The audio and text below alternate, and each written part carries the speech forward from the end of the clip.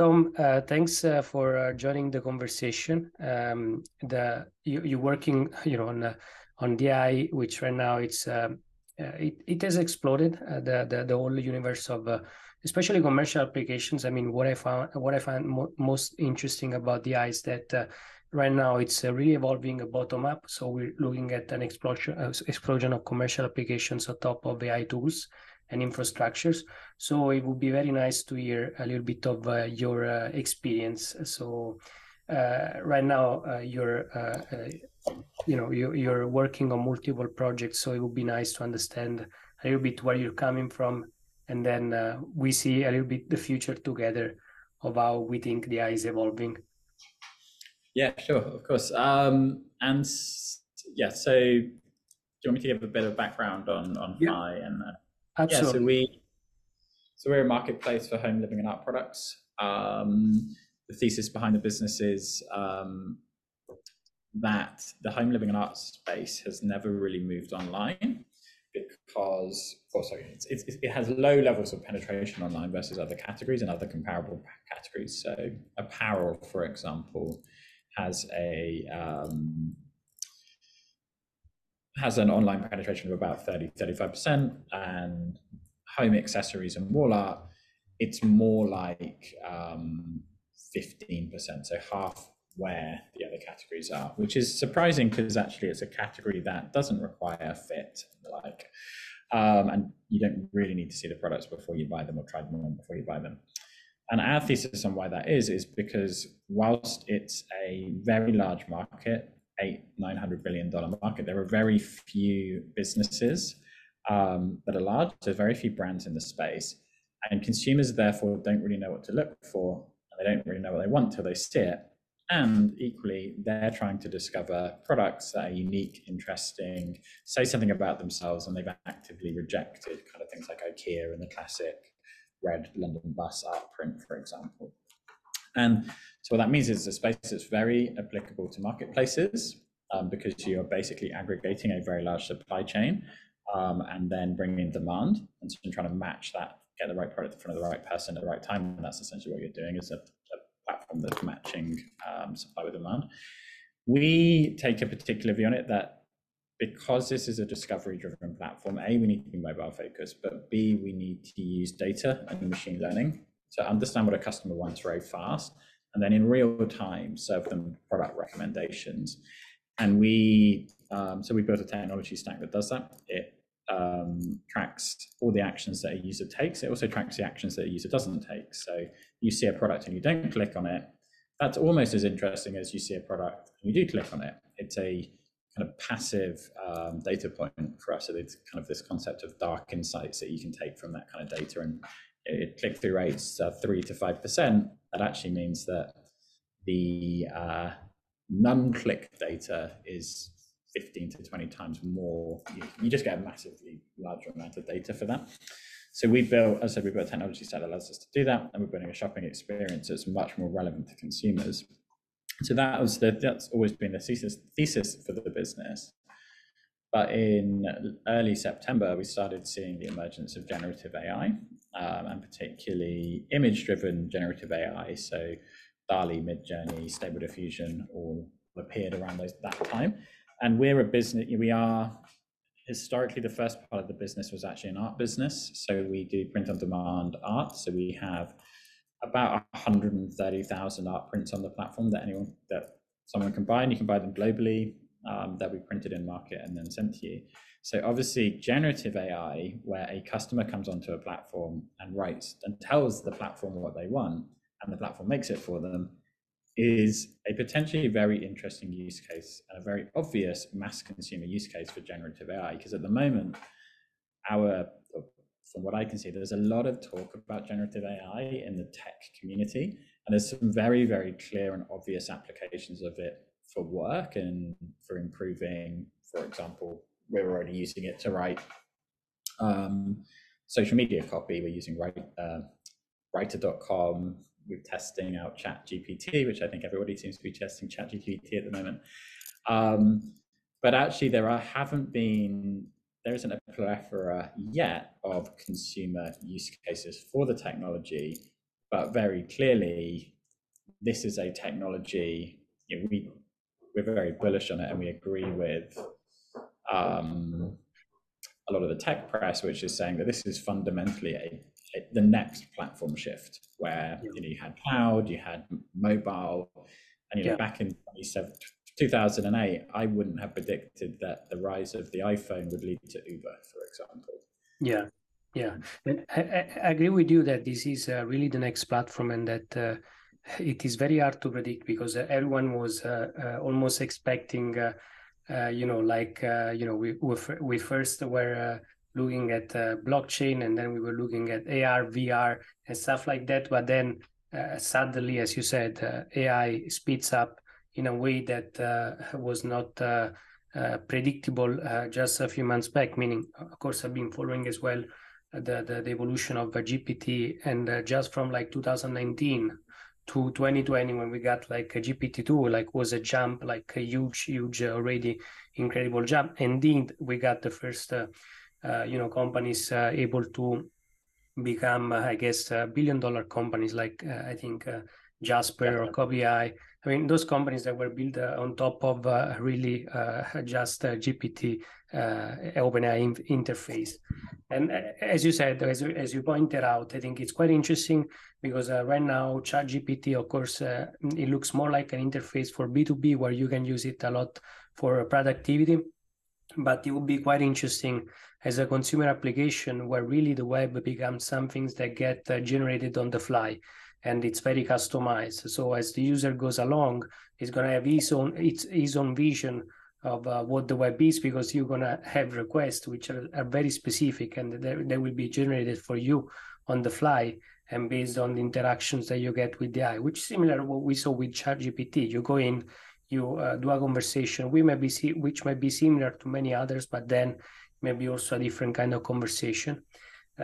And of course, we can imagine that there's going to be a common web space, because otherwise there's going to be too much energy needed to generate things from scratch on the fly each time, because there are many things that are common to everyone. So which is the logic of a search engine, where you get the same pages that are ranked and indexed. But then on the other side, it's quite interesting to think that we are in a scenario where users can produce and can actually prompt the AI to generate more and more stuff. And as you said, the application, like especially in the art consumer space, is quite compelling. So and to touch a bit on the point that you were discussing, you said just to emphasize a little bit, we're going from search to discovery, right? And what are some of the things that you're seeing? And even if you want to demo how the platform works, or some of the elements that make it special, feel free to do it. Pretty curious. I was sharing the screen initially as you were talking, to show a little bit the marketplace, but I'm curious to. Yeah, I think where are we at? Obviously, it's a very fast-moving space, and I said we've basically been working on it since early November. Where I think the thing that you pulled up a second ago, the Phi Studio, is the first area that we're looking at. So that is what we're terming active generative AI, where the consumer knows that they're using AI to make something. And yeah, as I said, that you probably couldn't write an easier use case or a business that should be at the heart of this stuff than a business that's already selling products in the art space. As I said, we've got 125,000 art prints, has a supply chain to sell art, and then you see a thing that allows consumers to just basically unleash their creativity. So that for us is the first part of this, which was, as I said, literally text to image. We're using a flavor of Stable Diffusion in the background. We're testing, as I said, the product only launched a week ago, so it's very new, at least to the public. And what we're doing in the background is we are tuning people's prompts, because we know one of the challenges at the moment with generative AI and image generative AI is people don't necessarily know what prompts to use. And actually, there's quite a large amount of prompt engineering going on. And so what we're doing is essentially augmenting people's prompts with we're not building models based off the art that we already have on the platform, because we haven't spoken to our artists about that, and that's a key area that we're very keen to get right. That's quite interesting. Sorry if I stop you there, but I think it's one of the most interesting points, because of course we've been trained also to as well to search things on the web, because in the early days probably was not that intuitive, even like using keywords for search. So it took a little bit of training, and as Google scaled up, I guess it became something like usual for people. But prompting, it's probably a different kind of story, because really with prompting, sometimes you can give such granular commands to the machine that it can generate such a different output depending on the prompt that you give it. So really prompting gets closer to coding than to searching, I believe, right? So it's closer to really programming than actually searching. So I was curious to hear your feedback as well, if you believe that prompting right now is part of the interface for the user, because we are still in the early days, or it's going to be there, you think, even in the future, and now you're using it. Very interested about that. Our view is that prompt engineering will eventually become something that consumers don't do. Outside of, for us, a very classic cliched example is, if a customer comes to us and writes cat into, people have been doing it actually previously, like you said, like search. So on Fi, people will come onto Fi and they'll search for cat. What they actually mean is cat art print, and then they get a whole list of cat art prints, which is essentially a prompt. Now, if we put that straight into Stable Diffusion, you will get pictures of cats. You won't get art prints of cats. So we think probably what's going to happen is that you'll end up in a world where there are going to be lots of different models and flavors of things like Stable Diffusion or eDiffy or Midjourney, etc., where the prompts slowly become much more engineered in the background. So you come to Fi, you put cat. Well, actually, what should we give? What should we give you? We should probably give you and for some reason, all the image generators at the moment give 4 results. Well, actually, you probably want to give people many results. So for us, it will be, we will prompt engineer in the background different styles and learn about people, about preference in terms of the styles, and use something like learning for rank, which very classic data science machine learning technique, to then just rank those styles and give people back many, many results. And actually, it ends up being much more like our internal search engine. Now, if someone comes on and puts in a more complicated prompt, we would then probably overwrite some of the pieces that we're doing. And then the second piece that we're looking at and starting to get quite excited about is, we've built a business that's all about understanding your preferences and capturing data on you. Well, we can actually use that information to improve the prompts in the background and to improve the learning for rank algorithms that you're seeing anyway from the generative AI. So you can kind of combine classic machine learning techniques and personalization techniques with generative AI, and suddenly you can build a consumer a very, very powerful shopping experience where they're getting unique products that have never been seen before, but that are highly relevant to their personal preferences and their styles. And as I said, we're very much on the start of this journey, but handily our technology stack allows us to do that in near real time, which I think is going to be one of the big challenges in this space, is how do you combine those two things together? Just for some context, I'm sharing the screen. I'm not sure if you can see it. Of course, I'm on the marketplace. Of course, when you, I guess when you turn your ideas into wall arts is your prompting here. So you just prompt the platform, I guess, and from here is gonna really create art for you on the fly, which is very very cool. And so again, here the prompting can be something very, very simple, like I don't know, like house in I don't know, house in Italy. Let's see. Let's stress test it. Let's see what it does. Very interesting. So it tells you also the style. Oh, very cool. Yep. Yeah. So we're testing that at the moment. Like, so that there's a lot of prompt engineering that then goes into the styles.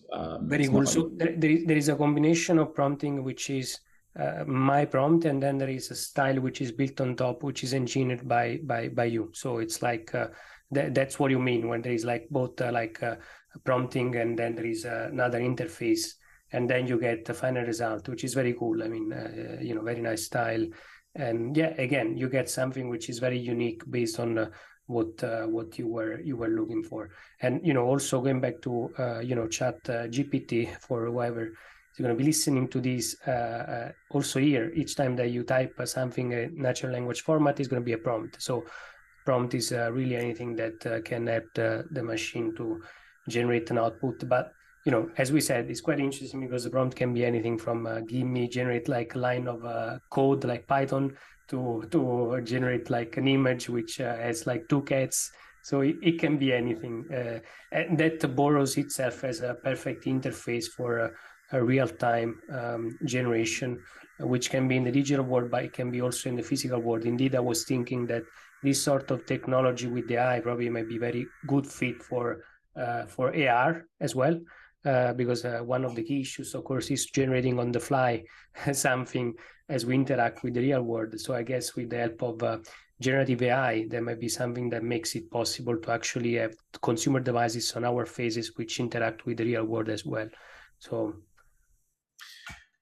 yeah, and I think just on the as I said, I think there's this very interesting space of how the two, Chat GPT, for example, and Stable Diffusion or DALL-E or eDiffy or some of the image generators could actually collide. And one thing that we're thinking about is, like, if you go back to the Italian house that you made, if we could use actually Chat GPT to then make it seem like you're chatting to an artist. So you could say, well, actually, I like image 3, but can you change the color of the roof to be this, and can you add a palm tree on the left, or an olive tree on the left? Let's keep it Italian.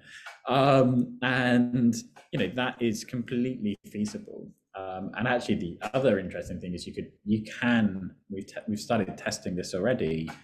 You can use Chat GPT to write prompts that get better image AI. So you get into this world of like the AI, the generative AI prompts itself can work together, which is very cool. So that is, I mean, this is basically the first use case that we've come up with. The next bit for us is probably not surprising. We've seen how Lensa, which I think probably is the only, the most prevalent user application I've seen so far of generative AI, of make my avatar. The avatar, so yeah.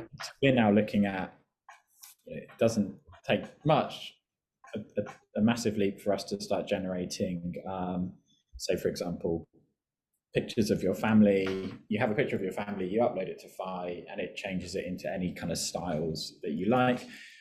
Or in fact, a significant other that you want a portrait of, we can then turn that into something and turn it into a real life print. So that's kind of on the art side, but we think this is much more fundamental than that. And actually, for this, again, we're in the home and living space.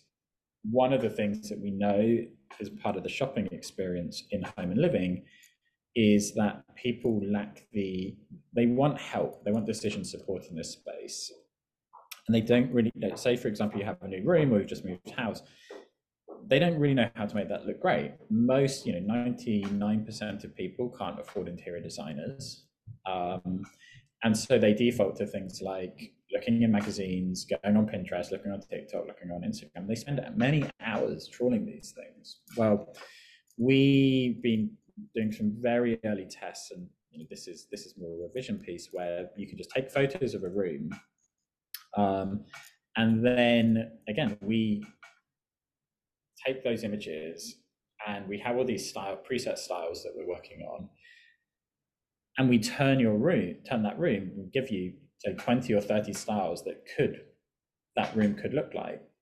within that, we've embedded you can do these things called embeddings, where we basically take imagery we have the product imagery already. We use kind of like mini models on that, and then we embed them into the machine, into the generated image. And so suddenly you've got this world where you can change a room very quickly into many styles, give yourself some inspiration on the area, and the products are there and available to buy. As I said, we're not working on this right now, but it's for us, the ultimate realization of our vision, which is to help people feel great about their home, is giving people an interior designer in their phone that's completely free. Is much faster than an interior designer and pulls back all these products for you. So that's kind of the end game for us on kind of the active generative AI thread that we've got. But we've similarly are working on what we kind of call passive generative AI. So where the consumer doesn't really know that they're interfacing with anything to do with generative AI. And a very simple example of that right now is that in the process of building the studio, we realized that this is an text to image platform. But equally, one of the challenges that marketplaces have, and actually retail online has in general, is when a user is searching for a product, they're using words. And so you end up with a semantic gap on search.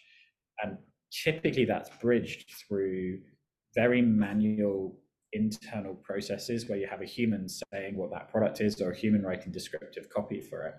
It isn't very controllable. It's not very scalable, particularly for marketplaces. I was talking to Fraser's Group and Sports Direct a couple of days ago, and I showed them that you could actually put an image of an Adidas tracksuit and it will tell you all kinds of things. And so that's one example of where we're now starting to look at feeding our search engine, not basically using the reverse of text to image, using image to text, and you get a very rich sentence about the image that you put in, much richer than things like computer vision deliver. Right. And of course, the interface of image to text might be something that the user doesn't necessarily see. It might be something that helps the platform to better help the user discover what they're looking for. Like if you think like very trivially to a Google Lens right now, to me, probably one of the most interesting applications as well that we have for AI, which we don't think about. I mean, everyone turns, I guess, Google, saying, Google is not releasing AI stuff. But, if you look at Google Lens, I play with it a lot all times that I can. And it's quite accurate when it recognizes the images, matches stuff on the web. I mean, and I guess that one, it's a lot of AI in that process. So that's absolutely interesting. And and as you said, just to recap a little bit, I think it's quite interesting also what you said, that you started with the art application, but then you're looking into other use cases, which will bring you toward what you see as a potential long-term use case, which is more like, how do I help you discover things for your interior design? So you start from art and then you expand from there, and you try to understand all the commercial applications that go from art to really more like practical, so like designing your whole house. So potentially sort of either enhancing like a designer or an architect, or also helping the user to cut part of the process of doing that. What are some of the challenges that you see right now?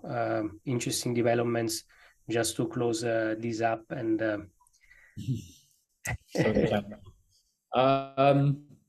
I think the space is moving so fast that part of it is just keeping pace with it. And also quite frankly, there's some interesting legal IP challenges associated with this. As I said, we're not using our artists. We work with 2,500 artists. We're not using their art to model or do anything with generative AI. But we know if you're an artist that is selling products online, whether it's on Fi, Etsy, Society6, your own Shopify shop, it's been scraped. Your imagery is probably being used to train generative AI models. And there's not a huge amount you can do about that right now. Now, people are talking about having the ability to opt images out of generative AI modeling. So that's one challenge, like how we how we navigate that. And I kind of see it not quite the same as the Spotify versus Pirate Bay and things like that challenge, but there is a similar challenge that ultimately it's very hard. Ultimately, the technology is going to change, and it's going to be trained on stuff, and artists are probably going to lose out potentially, or innovative artists will start using it. So there's that to navigate. Some of it's just purely, the technology is good, but it's not quite there yet. There's a lot of artifacts that you end up seeing in the imagery. It's getting rid of that and making it higher quality enough for consumers to buy or to want is a challenge. But that's almost, as I said, that's kind of been solved to a degree by the APIs and the business and stuff like that. If you've seen eDiffy, for example, coming out from it's not been launched yet, but NVIDIA are claiming that it's much, much better at removing artifacts from imagery. So, I'm fairly confident that's going to be solved in the next 3 to 6 months, considering how fast this space has moved just in the last 6 months, and there's so much more stuff being trained. And then it's simply, from our point of view, that we want to find out, can we get, when you used the studio a second ago, it's not instant, it takes time.